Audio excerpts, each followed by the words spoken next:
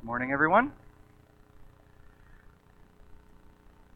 All right, so this is going to be a fun one. As you can see, we have a lot of text to go through today, and I know it's going to be a longer sermon than usual, so if at some point you need to stand up and do a seventh inning stretch or crack a candy bar because your blood sugar is getting low, I won't be offended because I really want you guys to hang in there till the end because in theory, this is going to be a lot of fun.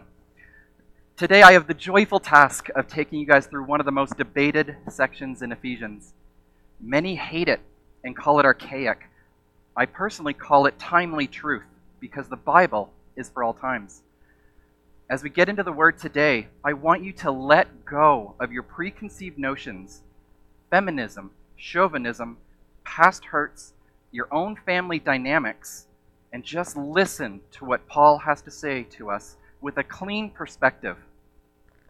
Some of you may have never read this before or read it once and said, "This is ridiculous." Or do as C.S. Lewis says, use chronological snobbery, which is long ago. They were very primitive, but luckily now we are very advanced, and we know a lot more than they do. It worked for them, but I'm not sure if it works for us. So therefore I will be the judge. I'm going to sit on the throne and decide what parts of the Bible apply to me. You'd think that in the age we live in, where information is doubling every year, that we would have a very thorough handle on what it takes to have an amazing marriage. Whole sections of bookstores are on marriage.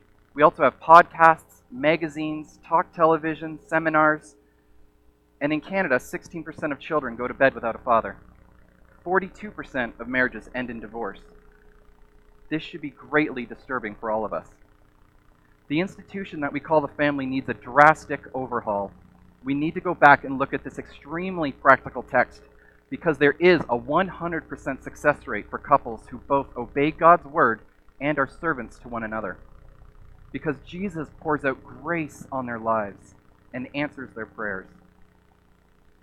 You know, the research I did in preparation for this sermon kept telling me the number one reason for divorce is money. I'd submit to you the number one reason for divorce is selfishness. To any of you newly married, engaged, or dating couples, there will come a day when you, not them, but you, will become stubborn, prideful, and unrepentant. When you put your needs and wants before your beloved's. Selfishness destroys relationships. Before we actually get into this, because this is still my intro, please note the difference between principles and methods. The Bible has timeless principles, and I will share with you some practical methods. And you don't have to do everything the way my wife and I do, but I will share some funny stories to keep you engaged because I know this section can be very offensive. Remember, I didn't write the mail, I'm just delivering it. So if you're ready, here we go. Verse 22. Here it comes, ladies. This is your favorite verse, your life verse. You have it on your mirror. You recite it 3 times a day, and some of you have it as a tattoo across your forearm in the original Greek, and it sings like a song. Here we go. Wives, submit to your own husbands as to the Lord. No applause, no cheers, no amens. This is brutal, people. You know what it means? Wives should submit to their husbands. And I know that this is a difficult text to accept, so here are some things it doesn't mean. Women should not submit to men in general. A man cannot go up to a random woman and tell her to make him a sandwich or a plate of nachos. He can't do it because men are not the head of women in general. A husband is the head of his wife, and her alone. This also doesn't mean that women are inferior to men. We all know that men are superior to very little. Men and women are equal. We are both made in the image and likeness of God, and we both have different roles and responsibilities, left hand and right hand. Complementary. The biblical design for marriage is dual leadership, singular headship. I clearly see that this is God's design in the Bible from beginning to end. The world is governed by the sovereign God of the Bible. The husband is to lovingly, sacrificially lead his family.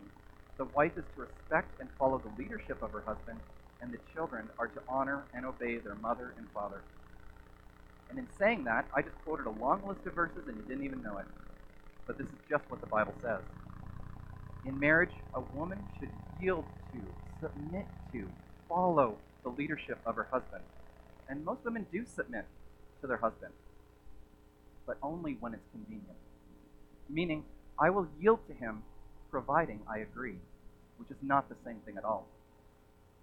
Verse 24, now as the church submits to Christ, so also wives should submit in everything to their husband. Wives should submit in, what's the word? Everything. Kind of lackluster there, ladies. It says the same thing in Titus 2, 1 Corinthians 11, 1 Peter 3. In everything. A wife cannot pick and choose what she will submit to and when she will choose to do so. If he is in sin, that is a completely different story. And most women will only struggle with this doctrine if they have a husband who is completely unrespectable. If the man isn't even trying to lead his family, if the man isn't pursuing a relationship with Jesus, if the man isn't faithful to his wife, if the man is just lazy, or for a myriad of other reasons that she finds him to be unworthy of her respect. So how is a woman supposed to submit to a husband who is failing in this role? I think the real question should be for both good and bad circumstances. And we all have work to do to be a better spouse. However, Peter does address this in 1 Peter 3, 1 and 2. Likewise, wives, be subject to your own husbands, so that even if some do not obey the word, they may be won without a word by the conduct of their wives when they see your respectful and pure conduct. So first, you have to learn how to respect your husband and convey that respect in a way he will accept it. And that will be different for every couple. So ladies, ask. What are the things that I say and do that show you that I respect you? What are the things I say and do that show you that I respect you? And what have I said or done that makes you feel disrespected or emasculated? Again, what have I said or done that makes you feel disrespected or emasculated? Second, ladies, you can nudge him with questions and encouragement to lead in the areas he is fully capable. Is he really good at balancing the budget? Great. Tell him, go for it, babe, I trust you. If there's things we need to discuss, I'm here, but otherwise I trust you to do it very well. If you two haven't settled on a church to call home, encourage him to pick it. It is already so tough for a man to be passionate about going to church these days. Most churches are doing very well in the women's and kids' ministries. But what about the men? What about the preacher? Does your husband connect with or even respect the man behind the pulpit? If not, he is never going to be excited about going to church. So women ask, why don't you want to go to this particular church or that particular church? His answer might be, well, hun, we just did 5 weeks on lessons learned from the Wizard of Oz, and I'm not exactly too jazzed about the follow-up sermon, The Eternal Bride of Christ, Everlasting Emotions. But wives, please know that nagging is never going to work. A man may want to change through conversations and encouragement, but consistent reminders, notes, emails, and day in, day out bombardment will only frustrate him and make him feel emasculated. Oh, don't forget, honey, Tuesday day is laundry day. Oh, good morning, tomorrow is laundry day. Honey, I'm so glad you're awake. I made you your favorite cup of coffee to go along with the laundry you're about to do today. He's going to end up feeling like a man-child, but never the man of the house. Nagging will cause him to be repelled and bring further separation, both emotionally and physically. Third, ladies, you can respect your husband's position. Have you ever heard the term respect the uniform? This is a military term that means even if you loathe the individual, you still respect the rank they achieve and the duties they perform. So while there are several political leaders I would never want to invite into my home, I would still respect the position that they have. I would say, yes, sir, no, sir, and stand when they enter the room. This means, ladies, you can always show respect for your husband without exhibiting contempt, using sarcasm, eye-rolling, backhanded comments, or undermining the very things he is trying to do well. Number 4, you show the gospel to him through wordless sermons, like it says in 1 Peter 3, 1 and 2. Do everything that you can to show how Jesus is working in your life with your actions. Your conduct between you and your husband is a direct reflection of your love for God. So ladies, go all out. Make an effort to wear clothes that he likes, as long as they're not inappropriate in public. And you can honor him also with your own personal grooming habits. Does he like when you wear lipstick or wear a baseball hat? It depends on your relationship, but some guys have very easy things that they would like for you to do. Plan special days where he can have a break from responsibilities and go hunting or play video games or just go hang out with his friends. Try to shop for groceries with his favorite meals in mind. But most importantly, with your words and actions, show him that you are on his team. Again, show him that you are on his team and you want your life together to be as amazing as possible. Lothel and I say this often to each other when we get burdened with the stress of life. We'll come to each other and say, "You're on my team, right? And we're going to get through this." Remember the good about him and be willing to compliment him. Show appreciation for whatever is worthy of praise. And this goes a long way with a man. Many men work thankless jobs, 40, 50, 60 hours a week. And your words will fuel him and keep him going. If you're not sure where to start, here's an easy one. Get him to open a jar for you, and then lay it on thick. You are so amazing, and handsome, and powerful. Men never want to admit it, but we are indeed fragile creatures, and your words can inspire him to go to that next level of maturity, fortitude, or godliness. Or you can absolutely cut his legs out from under him and destroy any forward momentum he's working towards. Your husband may be massively failing in certain areas, but crushing it in others. He may be spending too much time reading comic books, but he does work hard to provide. He may not even know where his Bible is, but he does not lust after other women. When you're not there, you know he is being faithful to you, because you are his standard of beauty. On the flip side, if you find him to be unworthy of your respect because he is being unfaithful, you need to seek higher authority and bring this into the light now. Some serious conversations are in your future, and this includes biblical counseling, godly men to speak into his life, but never ignore it. Hope that he grows out of it, or think it's just a phase. Adultery is adultery, and it should be taken extremely seriously. Additionally, if your husband is abusing you need to get away from him. Do not stay in the home if you ever feel unsafe. You run, you call the police, then you call the church elders. This is not your fault. You are not to blame. And you are not alone. Finally, on this, I'd say that you need to tell him if and when you are struggling to show him respect and why. Do you love him? Yeah. Did you swear before God for better or worse?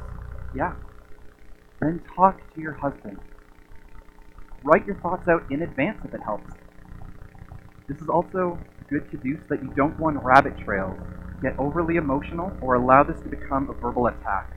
But calmly bring up why you are struggling and give examples of behavior that you find to be appropriate and not appropriate. For example, I find it hard to respect you as the provider of our home when you refuse to get a full-time job. You're fully capable, but you just refuse. I'm becoming less attracted to you when you play more video games than our son does. I miss having you lead us in prayer before we eat or go on road trips.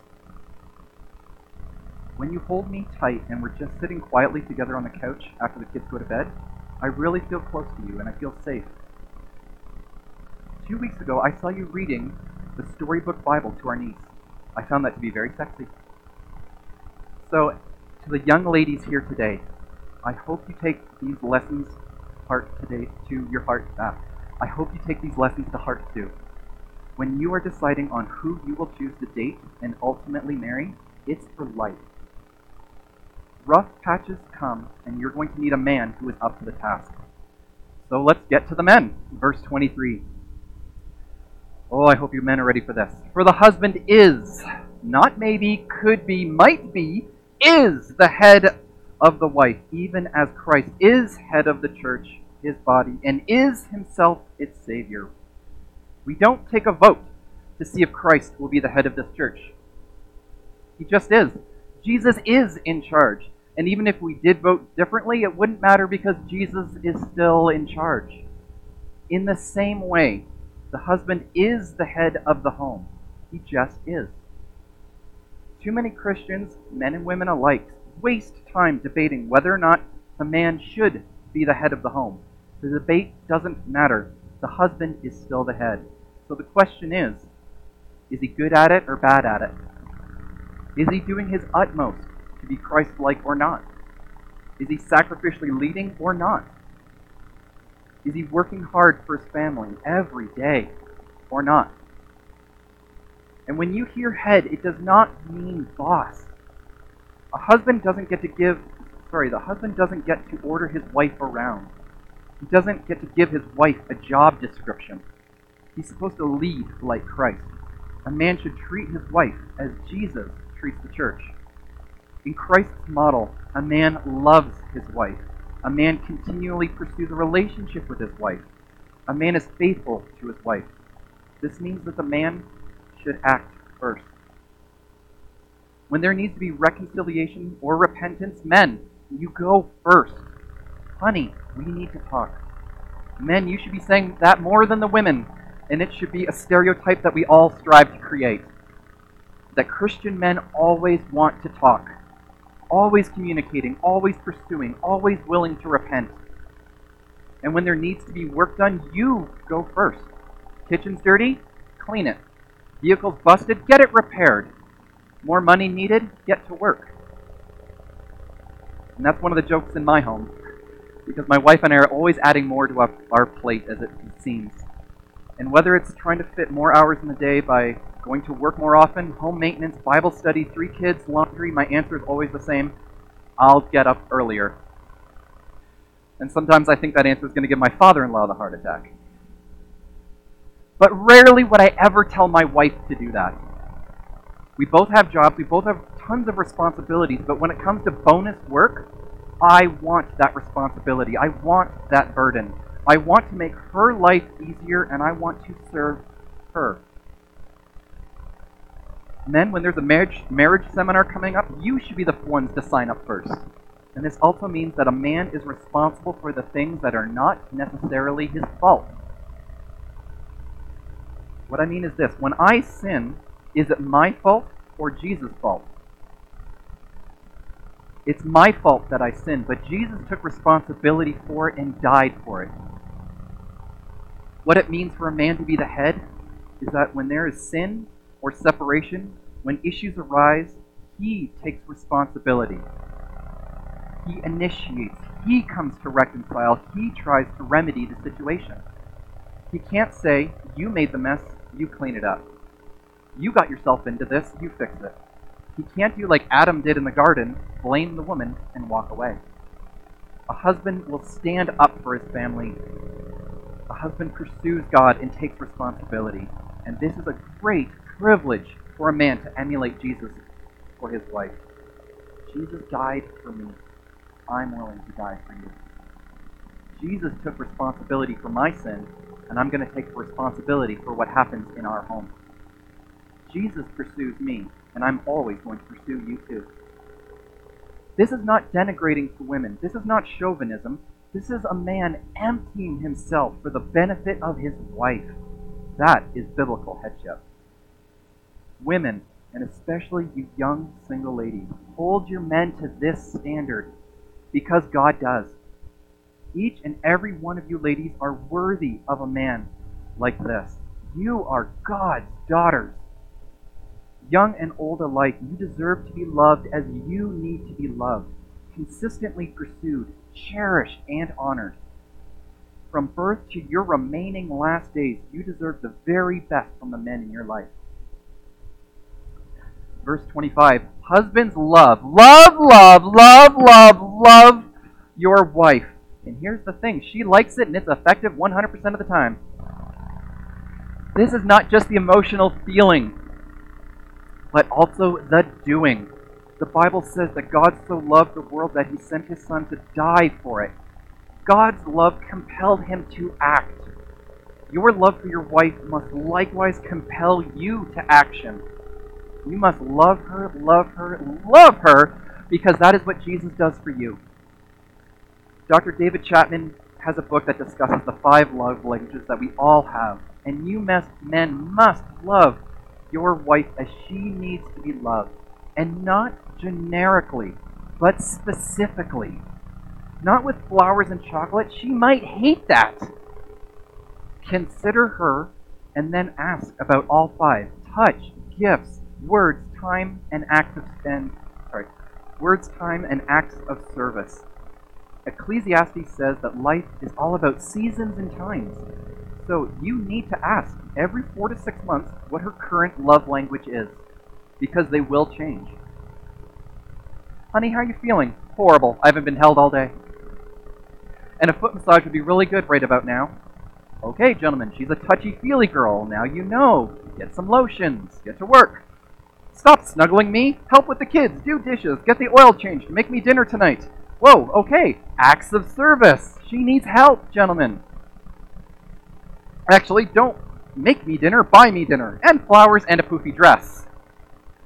She needs gifts. She likes them, big and small alike. Where are you going? Don't leave. Be with me. We never get any time together. I want couple time, alone time, us time. I never get to see you, for example. She's not clingy. Her love language is quality time. Do you think I'm pretty? What's your favorite memory of me? Do you like my hair?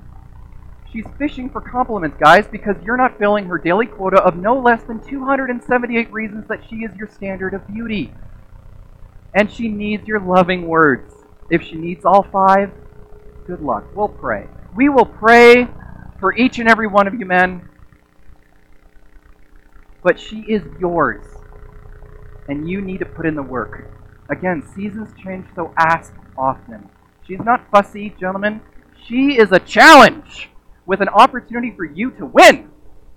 So win big and love your wife. So here's the shortcut to success, men. Ask more conversations, and women, honestly answer the question. So men, here's some questions you can ask. What have I said or done that has made you feel the most loved? And what have I said or done that has made you feel the least loved? No arguing. Especially if she hits a nerve, gentlemen. Don't argue. She's telling you the truth.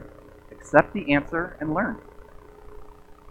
Verse 26, men, we're still going. That he might sanctify her, having cleansed her by the washing of the water with the word.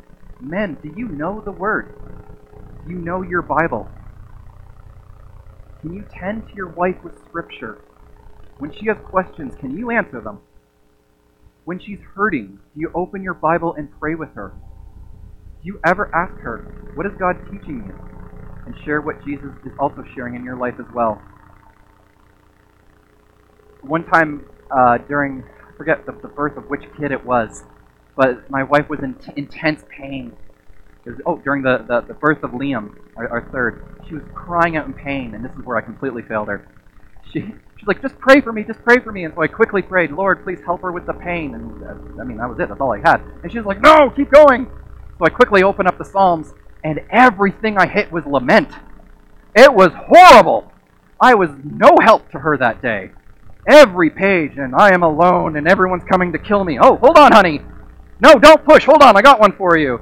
And my tears are like blood. Wow, this isn't good. So men, know your Bibles. Come ready. She's going to need you at those crucial moments. I paid your stupid tax, so don't do it again. Men, you only have so much time to cultivate, care for, and steward your wife before the days on earth are done. When you stand before Jesus and he asks you, did you take care of my daughter? Did you love her as I have loved you? Did you sacrificially lead her? Did you give all that you had for her, or did you just take? It takes about 7 to 10 years for a married couple to go from a me mentality to a we mentality. 10 years with your spouse before you can stop being selfish. This, coincidentally, is when the 42% of marriages end in divorce. At or before 10 years, just when a couple is about to make an amazing breakthrough in their marriage, they call it quits and start that clock over with a new spouse. 67% of which also end in divorce by year 5. And in the first 7 years of our marriage, I kept a running joke going, honey, 6 more years till we're happy. 5 more years till the fun begins. LaSalle, 2 more years and we can smile again. Your marriage will go a lot better when you stop focusing on your needs and by the grace of God become a sacrificial spouse. And when you are in an argument, ask, do I have a me mentality or a we mentality?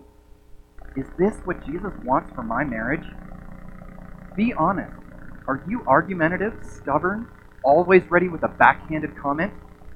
Or are you quick to forgive, repentant, faithful, honest, and a servant in the bedroom as well as outside of it?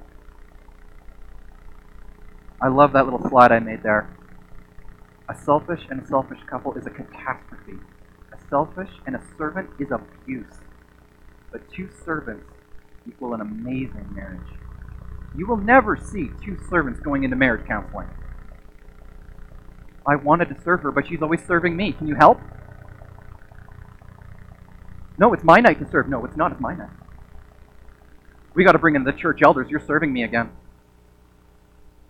So do you guys have a me mentality or a we mentality in your marriage? Verse 28 through 30, in the same way, husbands should love their wives as their own bodies. He who loves his wife loves himself, for no one ever hated his own flesh, but nourishes and cherishes it, just as Christ does the church, because we are members of his body. Have you ever seen a man walking down the street and just continually punching himself in the face? Just wham, wham, wham! No, because it's a bit of a ridiculous question. But that is exactly how it looks when a husband is not tending to the needs of his wife. And what I mean is this. Men should be putting the needs of their wives and children before their own. This means that you men may not have time for that 67 Chevy rebuild. The golf membership may have to be canceled. Your gaming computer or PlayStation 5 isn't going to happen. Here's an example from my life. My wife will never tell me when she needs new clothes or a haircut. So I'll bring it up eventually and say, Lizzie, you should absolutely go get new clothes. Her answer for 11 years has always been the same. It's okay, I'm very happy with what I have. I don't need to do this right now. Maybe in a couple months. Oh, so you see, now it's on. Now I'm in providing mode, guys.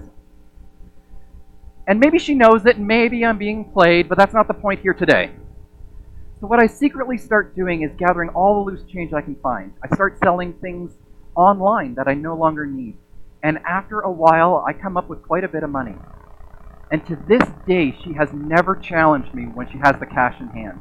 And I send her on a shopping spree or to a salon day. And this is not in any way a keeping up with the Joneses thing. But when you see a wife and kids in tattered clothes, driving a dangerous car, or a wife cutting her own hair, while the husband has the ultimate man cave, the latest smartphone, home theater, gym membership, you never think to yourself, that man loves his wife and loves his kids. Therefore a man shall leave his father and mother and hold fast to his wife, and the two shall become one flesh. Verse 31. Guys, move out of the basement. Ditch your Star Wars jammies. Get a job. Chase hard after Jesus. Have your own theological convictions. Pick your own church. Stand on your own 2 feet. And then and only then should you start looking for a wife. A lot of guys think that when they get married, they will become a man. No. You'll be a kid with man-sized problems, though. So here's some practical advice for the single men. This is what I wish I was told when I was younger. Pray for your wife now, but not like this. Lord, I want a woman with legs up to here, who can cook, clean, pay the bills, already have a home, and will serve me in and out of the bedroom because I am worthy of that kind of woman. Because I'm such a great man, worthy of such things, because my humility is unmatched. No, gentlemen, if you pray like that, you're still a little boy wanting to move in with your new mommy, and you're a joke. But to you young men who are striving to become godly men, when you are tempted to sin, to do things or look at things you know you shouldn't, stop and pray for her. Write her a letter, and I recommend pen and paper. Take the time to do it right. Write her a letter telling her that you are choosing to honor her before you've even met her, that you are choosing to guard your mind, your eyes, and your hands, and that you are instead pursuing Jesus. You're working hard so that one day you can provide for her. Then on your honeymoon, give her those letters. Secondly, gentlemen, start saving for the ring, the wedding, and the honeymoon, a down payment for a home, and a safe vehicle. If the guy who shows up for one of my daughters has that all checked off, his odds of my approval have greatly increased. Gentlemen, make the most of your singleness and learn from the quality men in your life. Ask them questions, take notes, seek counsel on how to become a godly husband and father. Grow in your relationship with Jesus. Volunteer in your church and your community. Babysit and learn about kids. The first 6 months with a kid is exhausting and you don't know what you're doing. Get some experience now. Learn how to cook and change the oil in your car. Do you guys have any idea how to make a budget and live below your means? If not, you have some questions and you need to get some answers. Don't waste your singleness. It gives you time to master the skills you may not have time for later. And one of those skills is the biggest one. Please, guys, and ladies as well, work on conflict resolution. What do you guys do when you don't agree? Verses 31 and 33. And the two shall become one flesh. So what happens when you're not? Men have three options because the biblical model of the home is singular headship, dual leadership. So number one, men, wait on your wife. Prayerfully wait. Be considerate and patient as Jesus is patient with you and hope she comes around. When my wife and I first got married, I'm 5 years older than her, and I could have kids right away. My theory was, as soon as we have our own home, like an actual house, let's start having kids. My wife was not nearly on board with that, because she was in her early 20s and wanted to maintain that gorgeous figure. I don't blame her. But I was like, let's please have kids right away. And she said, no, I'm not ready yet. So that was my response to this, prayerfully wait. So I waited, we had discussions, I prayed, I asked for God to change her heart on this, and that we would be one. It wasn't an angry grr thing, she's not following me, how dare she. But it was, we're just in a disagreement. There is literally no rush, but God, we want to be together on this. So please, change her heart on this. I think for us in our marriage, the way our life course is going, I think this is the best course. And I did change her heart. And as soon as we had a house, it was very early in our marriage, within like 1 month, boom, pregnant. Aha. So, gentlemen, wait on your wife. Secondly, seek higher authority, such as a biblical counselor or church elder. This is when you're deadlocked and you need help. Sometimes you're on complete opposite sides, and you're unsure of the wisest course of action. And this also happened to my wife and I when she was running our printing business. I was running our printing business, and she was running our home. And every now and then we would get just exhausted with our jobs, and she just hated taking care of the house and the kids, and I was getting sick of working at the shop all day. And so once a month we would switch for a week, and then eventually we would switch for 2 weeks, and then eventually we'd switch for 3 weeks. And we kept struggling with the fact that we felt like we should switch roles, but we were not allowed to do it because the Bible says no. And we hated our life. And we didn't know what to do, and we needed godly wisdom. So I came to the elders and said, what do we do? We're not happy with the situation. One of the elders took me aside, and it was amazing, because he just pretty much grabbed me, not literally, but he biblically grabbed me, and he said, you're an idiot. And he said, is being a stay-at-home parent hard? And I was like, yeah, it's very hard. Do you probably work longer hours as a stay-at-home parent? I said, yeah. It's like, 2 a.m., one of us has to get up to throwing up child. Who's it going to be? The stay-at-home parent. And he said, are you going to work hard if you're the stay-at-home parent? I said, yes. He's like, are you going to play PlayStation all day? I said, no, I got work to do. He goes, then what's your problem? The Bible says if a man doesn't provide for the needs of his family, he's denied the faith and is worse than an unbeliever. Being a stay-at-home parent is providing for the needs of your family. So put on your big boy pants and get to work. It's like, whoa, that was awesome. So we did. We made the switch, and for a time it worked extremely well for us. So if you guys are deadlocked and you're just not sure of the wisest course of action, seek higher authority. It's here. It's available. Call the church. Finally, number 3, gentlemen, make the call. This happens when a decision has to be made and it's time sensitive. Like perhaps buying a car, but most often it might be something like a promotion. The boss asks you, do you want the job? You got to move to Philly. What are you going to do? Tell me. You got to make a decision. The wife should then accept the decision, follow her husband's leadership, and fully support him. Good or bad, you two are one. And it's time to move on as one. Come back together so that you don't give Satan a foothold in your marriage. And again, we did this and I lost $13,000. Here's the story. I went to go buy a piece of equipment for our shop, and I did all the research. I thought I was all good. This is the one I'm going to buy. Honey, what do you think? This is the one I think we should get. She's like, no, it all looks good. I trust you. Go for it. And it was a brick. We lost everything. We had to start over from scratch, and I had this weight on my shoulders for weeks and weeks and weeks. And I started pulling away from my wife, and she couldn't figure out why. And finally she was just, what is going on with you? This is not you. You are not you. What's going on? I said, I'm terrified about what I just did. I am so sorry, and the burden that I have just ruined us financially. I'm very sorry. And this, her godliness blew me away in a way I never thought it was possible. She goes, Mike, money will never be the reason we get divorced. I don't care about the money.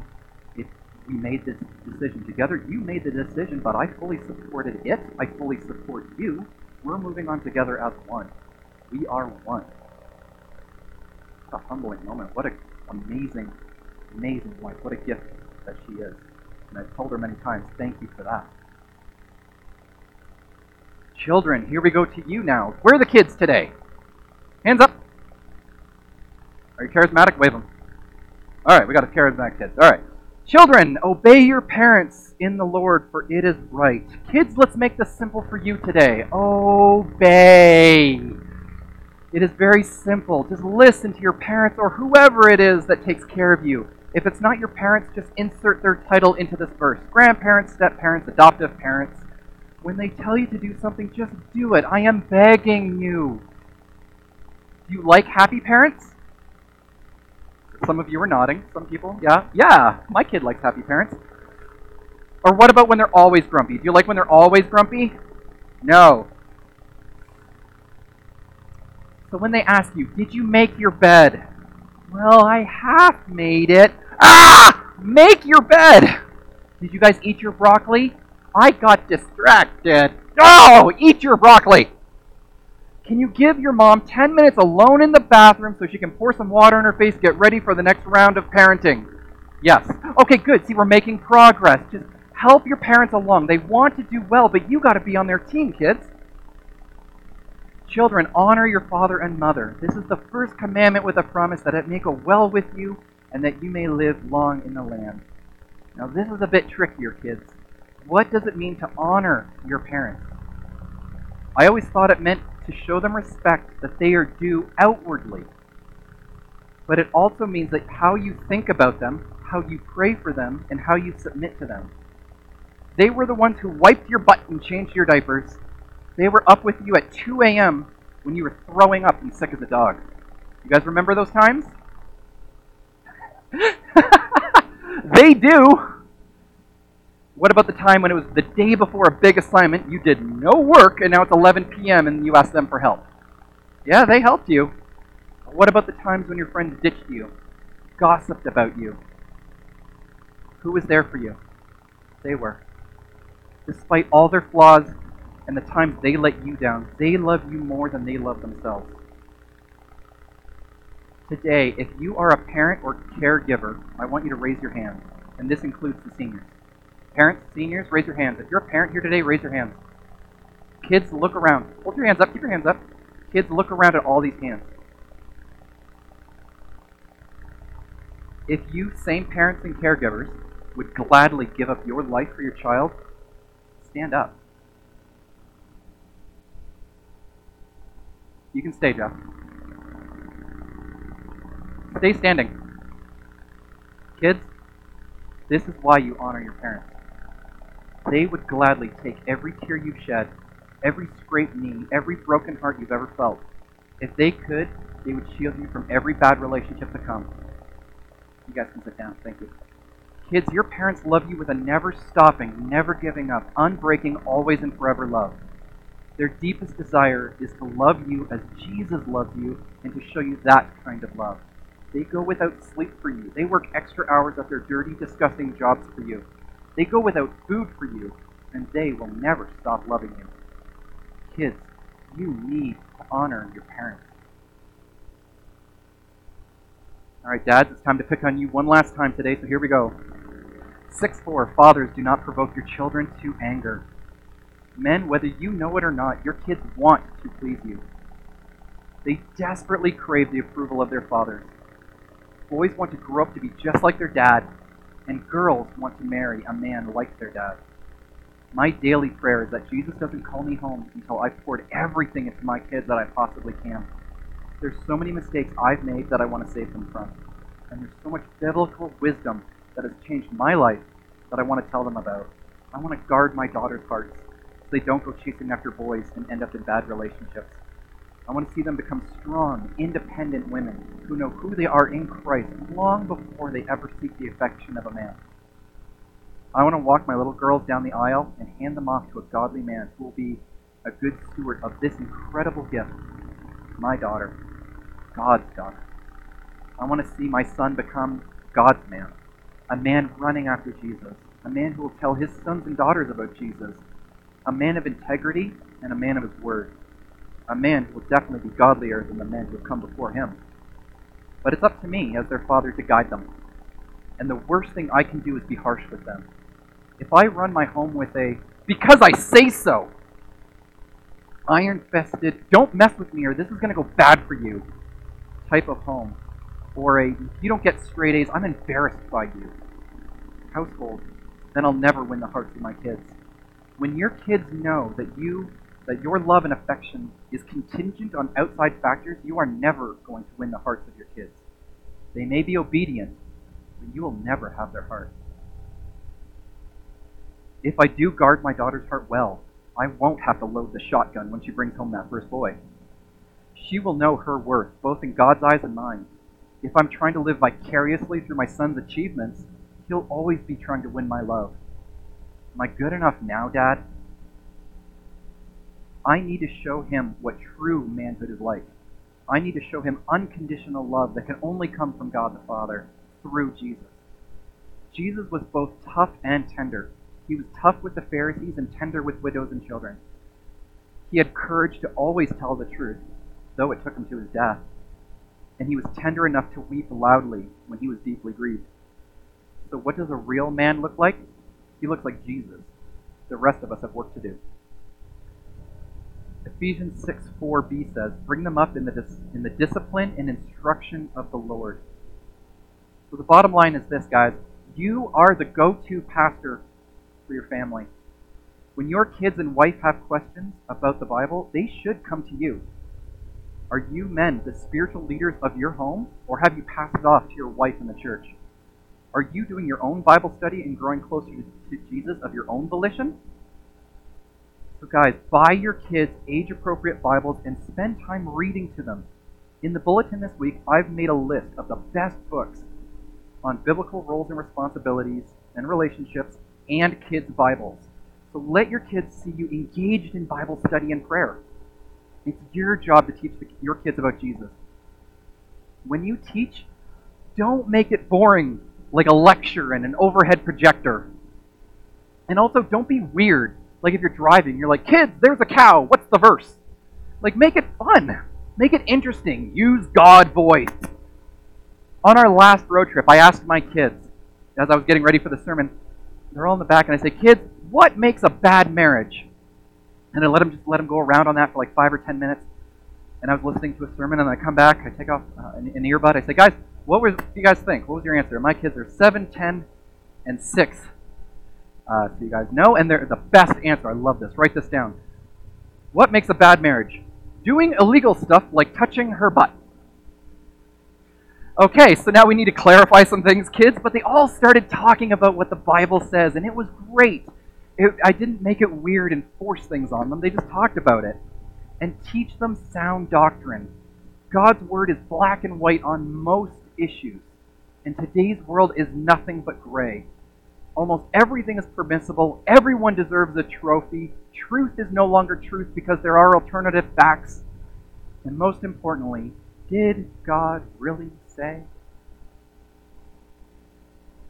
But you men, you fathers, never stop pointing your kids to the truth of the Bible and to a robust relationship with God.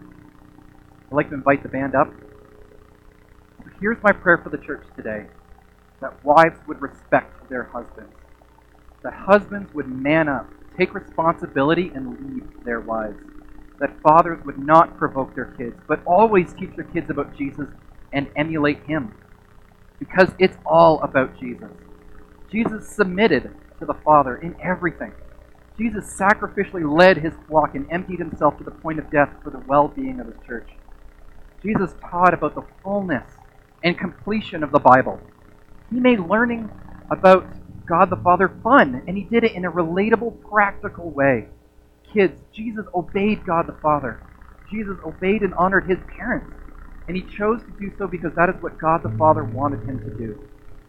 Jesus wants all of you to have open conversations with your parents and for you to grow in the will of the Father as he did. Wives, husbands, and kids, we all need to humble ourselves to Paul's teaching today and refocus our lives back to Jesus. Jesus went to the cross and died for our sins. In doing so, he gave us new hearts to love as he loves and to be completely transformed from the inside out. I'm feeling as though the Holy Spirit is working on some deeply rooted issues with many of us here, and some of us are holding on to what's been familiar in our lives. This is the way I've always been. I am just like my parents were, good or bad. And yet today, when I talked about Paul, the Bible, God the Father, Jesus, and now the Holy Spirit, some of you are thinking, I'm not sure about any of this. I'm not sure if Jesus wants this for me. I'm not sure if I'm forgiven or made new. I'm not sure if I'm accepted at PTC or even by that person sitting next to me. I'm not sure that if I died today, I would go to heaven. Here's the good news. The Bible says that you can be sure. It says, for as many have the Son, that's Jesus, have eternal life. And you can know that you have this life because you can make the decision to have Jesus in your life. So I want to pray with you right now. For those who say, I'm not sure, but today I do want to be sure. So everyone here today, please bow your heads. How many here today say, I want to be sure? I want Jesus in my life. Today, please pray for me. If that's you today, raise your hand, give me a wave, and let me know I'm praying for you.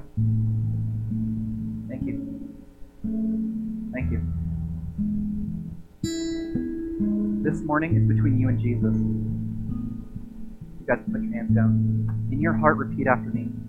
Lord Jesus, I believe you are the Savior of the world, that you died on the cross and rose again, paying for my sins and providing eternal life for me. I want you in my life. I confess you as my Savior and Lord of my life. Thank you for forgiving me and accepting me into your forever family. In Jesus' name, I'll follow you with all of my heart. Amen. If you prayed that prayer today, you were just born again, and we want to welcome you into God's forever family. As I close today, I want to pray for you families here and online. Heavenly Father, the families here are a mess. This is not a church filled with perfect people, and you know how far we've truly fallen from your original design. We confess we are feminists, disrespectful women, chauvinists, weak, cowardly men, selfish spouses, and rebellious children. We long to be in a right relationship with you through your sacrifice on the cross. We long to be in a right relationship with each other as the church, and most especially to have families that honor you. Lord, I pray for the conversations that will arise from Paul's words.